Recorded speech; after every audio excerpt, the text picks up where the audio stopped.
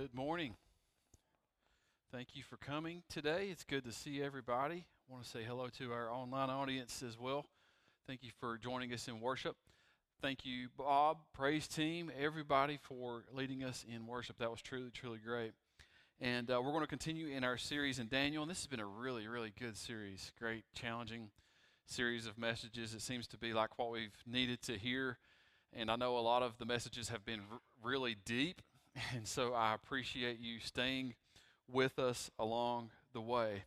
A pastor talked to somebody in his church after a long sermon one Sunday, and he loved his message, but he felt like it needed some work, or he could have done a little better. And so he confided in this church member that he talked about things a lot with, and he said, "Do you think I could have put more fire in my sermon?" And he said, "No, I think you could have put more sermon in the fire."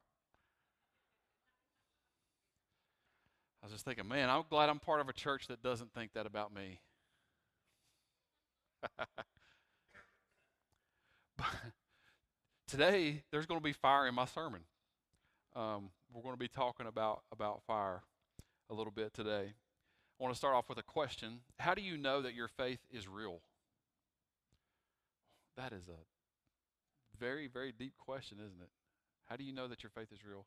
How do you know that your faith is genuine? And how do you know that your faith is strong? You know, the churchy answers sound good.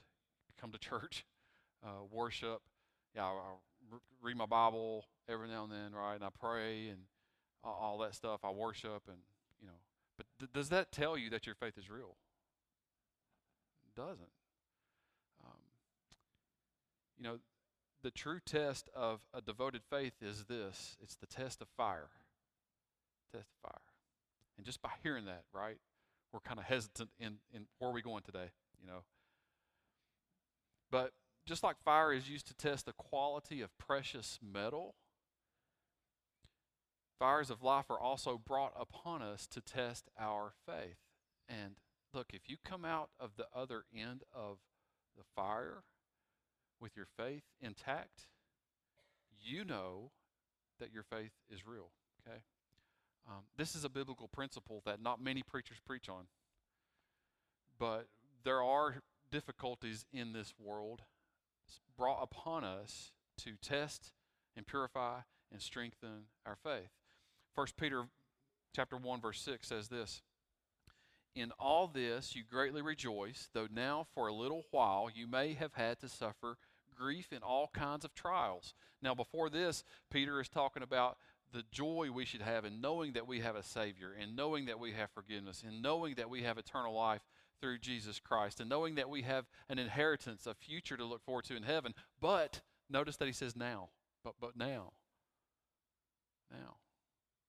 for a little while, compared to eternity, for just a little while, you may have had to suffer grief in all kinds of trials. Why? Verse 7, "These have come so that the proven genuineness of your faith, of greater worth than gold, which perishes even though refined fire, may result in praise, glory, and honor when Christ Jesus is revealed." Right? How important is that verse? What Peter is saying here is your faith is more valuable than gold, because even gold is not going to last. But you know what? Your faith in the fire, if it's tested and comes through, that is something that's going to last forever and ever. We don't like to think about going through difficulty, but the truth is we will, okay? And how we face and handle any difficult situation is a true test of our faith. Today I want us to look together at how 3 young men faced a difficult situation. They literally faced a fire, and yet they remained faithful. And so there's a lot that we can learn. I want to share 4 truths with you this morning about being faithful in the face of fire. First of all, God wants us to have the courage to stand for Him. God wants us to have the courage to stand for Him. Look, there's going to be times when your faith will be tested. There'll be times when it won't be necessarily easy for you to say, "I'm a believer in Christ," or "I'm a follower of Christ." And there may be times where that's intimidating or scary or uncomfortable, right? God wants us to have the courage to stand for him when those times come. Daniel chapter 3, verse 1. King Nebuchadnezzar made an image of gold, 60 cubits high and 6 cubits wide, and set it up on the plain of Dura in the province of Babylon. So verse 1 starts off interesting. You know, when we left off, King Nebuchadnezzar, it looked like he had had a change of heart.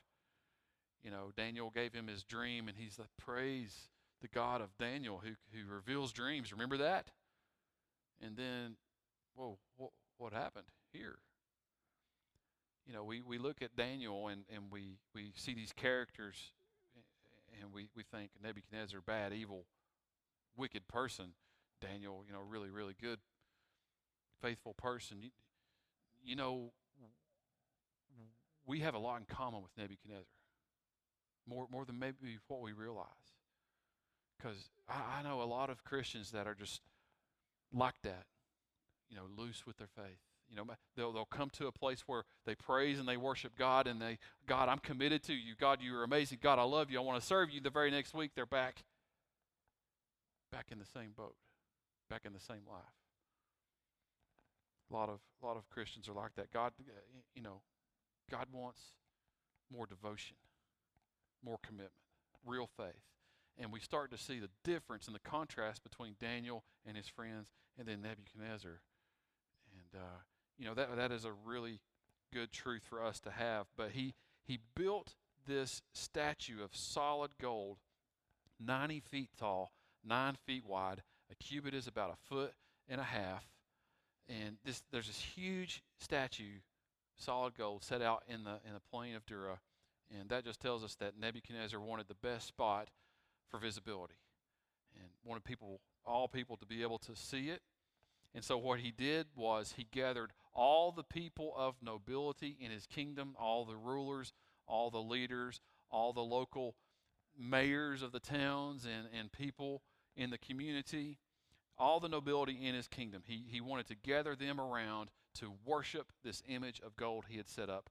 And he made a decree that when his band played, right, when they started playing music, that was the moment that everybody there was to bow down and to worship this image. Verse 6, whoever does not fall down and worship will immediately be thrown into a blazing furnace. Oh, it's that type of thing, right? You know, I don't have a choice here in this, do I? In other words, Nebuchadnezzar forced people to worship this image. This big industrial furnace was used as motivation. Now, I mean, big, huge furnace, not a fireplace, but a furnace probably about half the size of this room. Furnace that they used to fire blocks and used for building and construction. Just a big, massive, hot furnace. He used that to motivate people to worship this image. So look, the cue came, the time came for the band to start playing, and when the band played, everybody bowed down to worship this image. Thousands and thousands of people out on the plain of Dura, out in this flat space in the middle of the desert. People started bowing except for a few people. Now, if you were one of those bowing, what would you be doing? Right? You'd be looking around, wouldn't you? You know, sort of like what preachers do when they say every head bowed, every eyes closed. You know what I know what some of you do? I can see you. You're like, you're going to be the one to open your eye and look around, right? I know you've heard that. That is so funny. I can see you. Look around. But so ironically, that's what people were doing because they noticed a few people that did not bow. And they said, look, there's some people over there not bowing to this image. Verse 12, they went and told the king this, but there are some Jews whom you have set over the affairs of the province of Babylon, Shadrach, Meshach, and Abednego, who pay no attention to you, your majesty. They neither serve you nor worship the image of gold you have set up. Wow. So out of everyone there, 3 young men stood. Now, I told you this before. Thousands of people, thousands of Jews were taken from Judah. Thousands. Only 3 stood.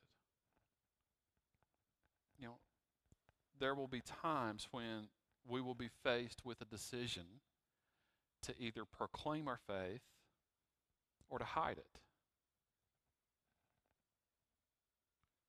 There will also be times when we will either choose to be committed to our faith, or we will do this. We will choose to compromise our faith. And that's where I see the struggle with a whole lot of Christians today, is compromise. What do I mean by that?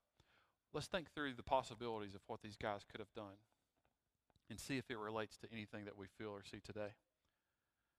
Option number 1, they could have bowed down but not actually worshiped the image. You think about that? They could have bowed down but held their fingers crossed behind their back. And you know what? Most of us would have said, that's okay, wouldn't we? Option number 2, they could have bowed down and worshiped the image and thought in their head, well, I'll just do this just this once, and God will forgive me for it. You know, God's a loving, forgiving God. I know He'll forgive me for this. So I'm going to do it this one time. Option number 3, they could have used the excuse of, the king asked us to do it. And we're supposed to honor our rulers. We're supposed to honor the king, and we're doing the right thing because he asked us to, right? I mean, that sounds good. And that's sort of biblical in a way, isn't it? They could have also used this. They could have used this excuse. Well, our ancestors did this. My parents did this. My great-grandparents did this. They worshiped idols and false gods. No big deal. I'm just going to do it too, right? Do you see the compromises there that many of us make? How many times do we try to rationalize decisions that we know that God does not want? We know. But yet we try to figure it out. We try to make this formula work out to where it'll be okay. And no, God doesn't want us to try to do that. God wants us to not have that wishy-washiness, that compromising faith. God wants us to have a devoted faith that stands and says, you know what? This is not right. I'm not going to make any excuses. I'm going to stand. Second thing, God wants us to trust Him no matter what we face. So it's one thing to have the courage to stand for God. It's another thing to have the courage to stand for God, knowing that on the other side of your stand or your courage is something that's going to cost you, something that's going to be uncomfortable.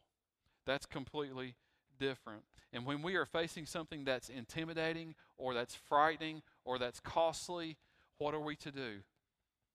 We are to stand for God and trust Him with the consequences of whatever is on the other side. That's what we are to do. So these guys were brought before the king, which amazes me. Nebuchadnezzar wasn't really a second chance type of guy. But these guys were brought before the king, and he says, why didn't you bow? I told you ahead of time what would happen. Why didn't you bow? So it's almost as if like they got this second chance. And they could have said, well, okay, we'll do it, right? But they didn't do that. Notice verse 16. Shadrach, Meshach, and Abednego replied to him, King Nebuchadnezzar, we do not need to defend ourselves before you in this matter. They had the courage to stand, right? To defy the decree, to be The very few who stood up, and they were committed here. And they said, we're not going to give an excuse.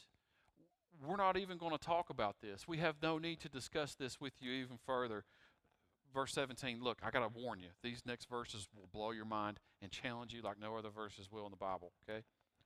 Verse 17, if we are thrown into the blazing furnace, the God we serve is able to deliver us from it. Notice this, and he will deliver us from your majesty's hand. Whoa, do you see that confidence in their faith? There was no doubt in their minds. Our God is able. Not only is he able, he will deliver us. But then, look, this is going to throw us for a loop here. Verse 18. He will deliver us, but even if he does not, we want you to know, your majesty, that we will not serve your gods or worship the image of gold you have set up. What courage they had in this. Not just to face Nebuchadnezzar with this, but to hash out the reality that they have a God who is able to do anything, who they believe will save them, but even if he does not, they will trust him. Well, that amazes me, to have that type of devotion. And listen, long before the image of gold was set up, they had their minds made up already that they were not going to bow down to anything less than the one true God. They made up their minds. Devotion to God, folks, isn't a last-second decision. It's a decision you make long before anything bad happens. And it means you're determined to be faithful regardless of consequences. Many of you may remember this name, Cassie Bernall. She was a teenager at Columbine High School in 1999. I know in our first service, many of the kids were not even born.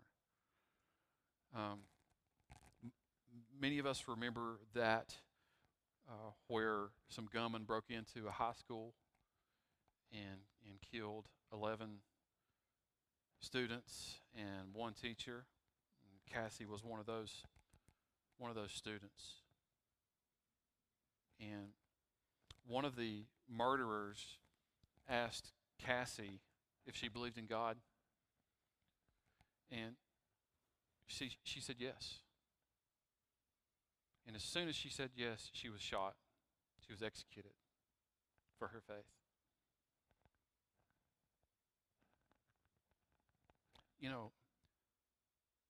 Cassie's decision to stand for her faith and stand for Jesus, like these 3 young teenagers that we're reading about, it was not a spur-of-the-moment decision.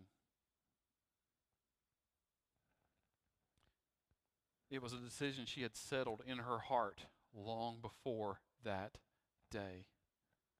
In a letter that she wrote, I'm going to read you just a brief paragraph of this. This is Cassie's letter. When God doesn't want me to do something, I definitely know it. When he wants me to do something, even if it means going outside of my comfort zone, I know that too. I feel pushed in the direction I need to go. I try to stand up for my faith at school. It can be discouraging, but it can also be rewarding. I will die for my God.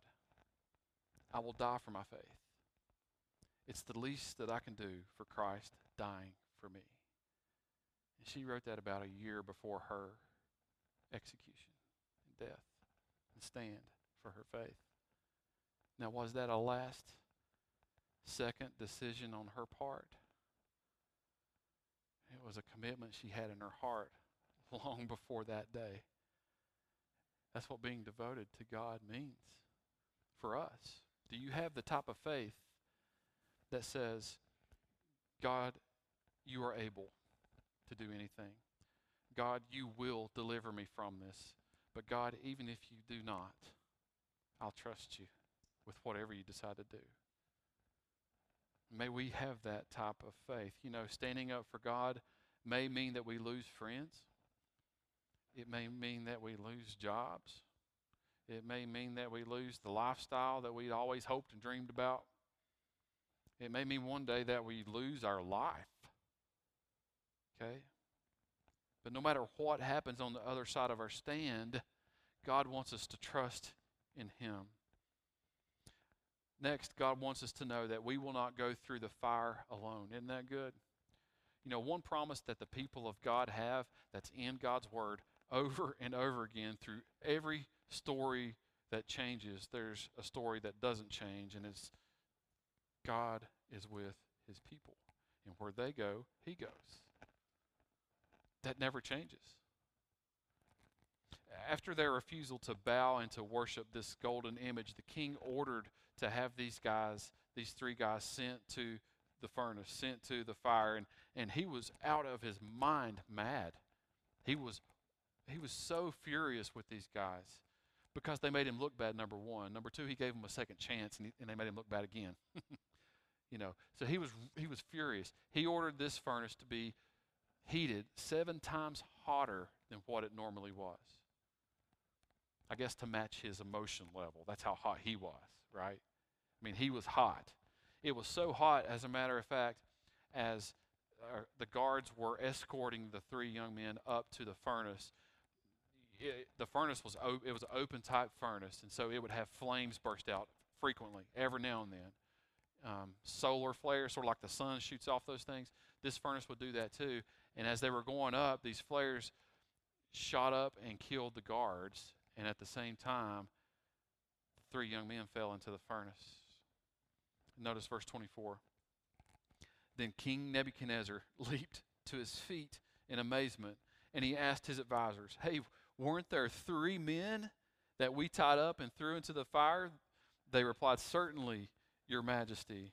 Well, he said, "Look, I see 4 men walking around in the fire, unbound and unharmed, and the 4th looks like a son of the gods."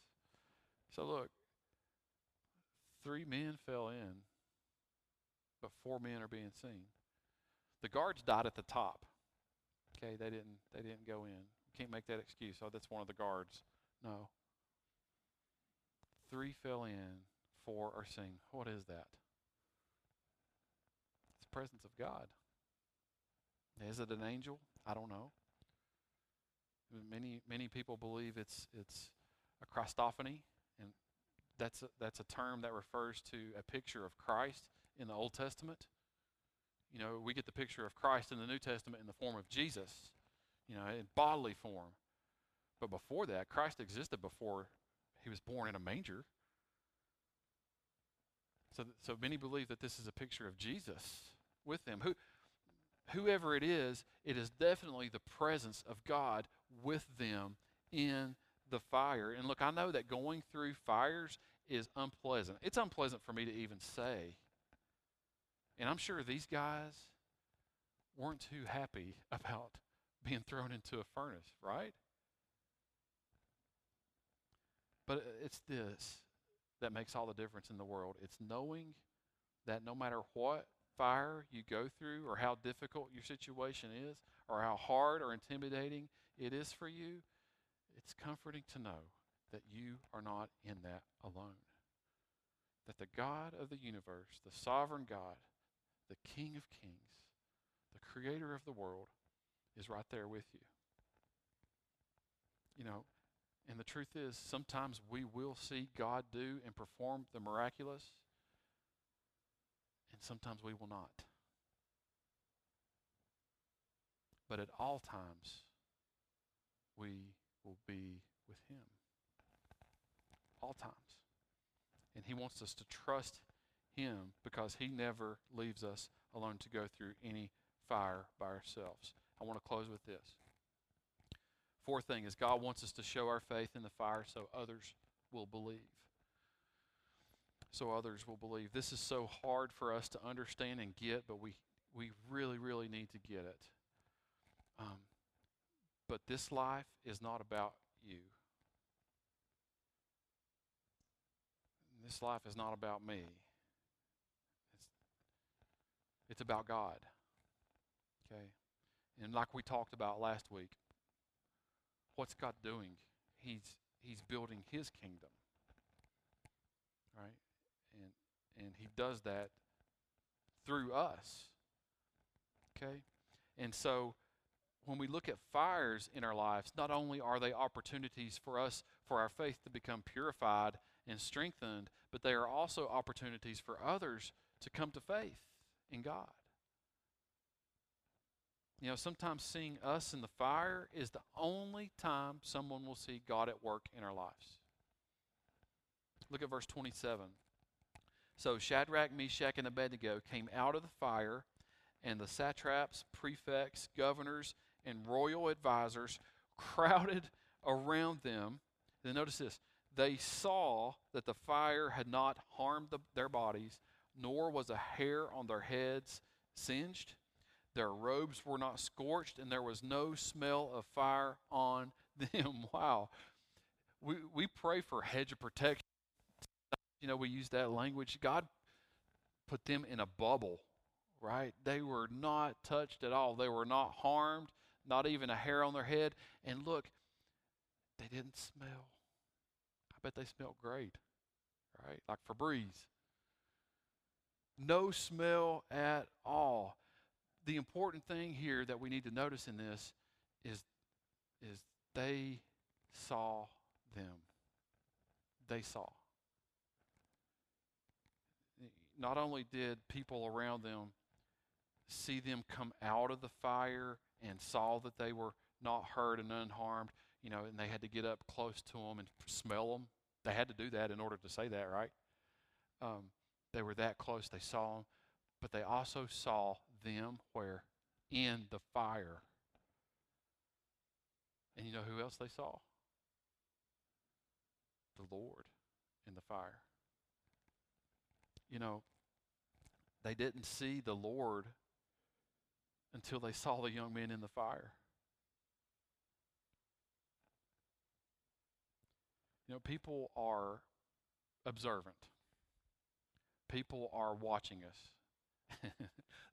Not in a stalking type of way.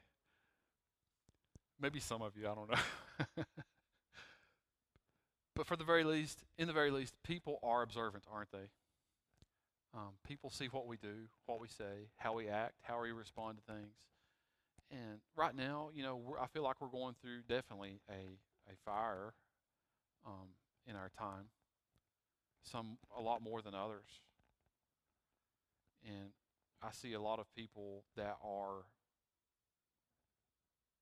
watching and waiting and seeing how you respond and how you react. You know, the truth is, people do that. Why do they do that? Well, they just all up in my business, right? No. They have nothing better to do. I mean, people do that because underneath everything else, people are looking for hope. People are looking for love. People are looking for answers to questions that nobody else can seem to answer for them. You see? When we go through the fire, we have a time like no other time to show people the devotion of our faith and the reality of our Lord. I want you to think about this. I want you to think about this possibility. Someone may come to faith in the Lord because of your faith in the fire. You ever thought about that? You know, God wants us to show our faith in the fire so that others will believe. I want to finish with this verse, Daniel 3:28. Then Nebuchadnezzar said, "Praise be to God, to the God of Shadrach, Meshach, and Abednego, who has sent his angel and rescued his servants." Now here we go again, Neb. The back and forth, the wishy-washiness, right? Here again, he's turned back around and he's praising God. But notice where it goes to next. It goes back to the strength, the devotion, the commitment of these guys. They trusted in him and defied the king's command and were willing to give up their lives rather than serve or worship any any God except their own God. Boy, that is commitment. That is devotion. And that's something that we can all look to. You know, how do you view your life? These guys were willing to give up their lives in order to be obedient to God. Is that us today? You know, I don't think we're necessarily in a situation where we're facing death for our faith collectively. You know, there's always going to be those pockets of evil pop up. For the most part, I think for us, what it looks like to die is to die to ourselves and live for the Lord each and every day. I want to encourage you to do that. I hope we can have the same mindset as Cassie Bernal did and be willing to give our lives to the one who gave his life for us. I'm going to ask Bob to come up, and I want to pray, and then Bob's going to close us out with a worship song. So let's pray together. God, we thank you for this message today. Father, help us to take a stand for you and not to compromise our faith, but to be devoted to you. Not to, Father, blur the lines between right and wrong, but just, Father, know beyond a shadow of a doubt that we are devoted to you. Father, help us to trust you when we don't understand. Father, help us to trust you when we are frightened of what will take place or what could be or what might be. Help us to trust you when we know the consequences to our faith will cost us. Father, also help us to know that you will be with us no matter what we go through. Help us to know that you are able to deliver us from anything and everything. Father, help us to know that your presence and power makes all the difference in the world. Father, finally help us to realize that our lives are not our own. That you sent your son Jesus to die for us, to redeem us, to bring us into your family. Help us to live our lives for you. In Christ's name we pray. Amen.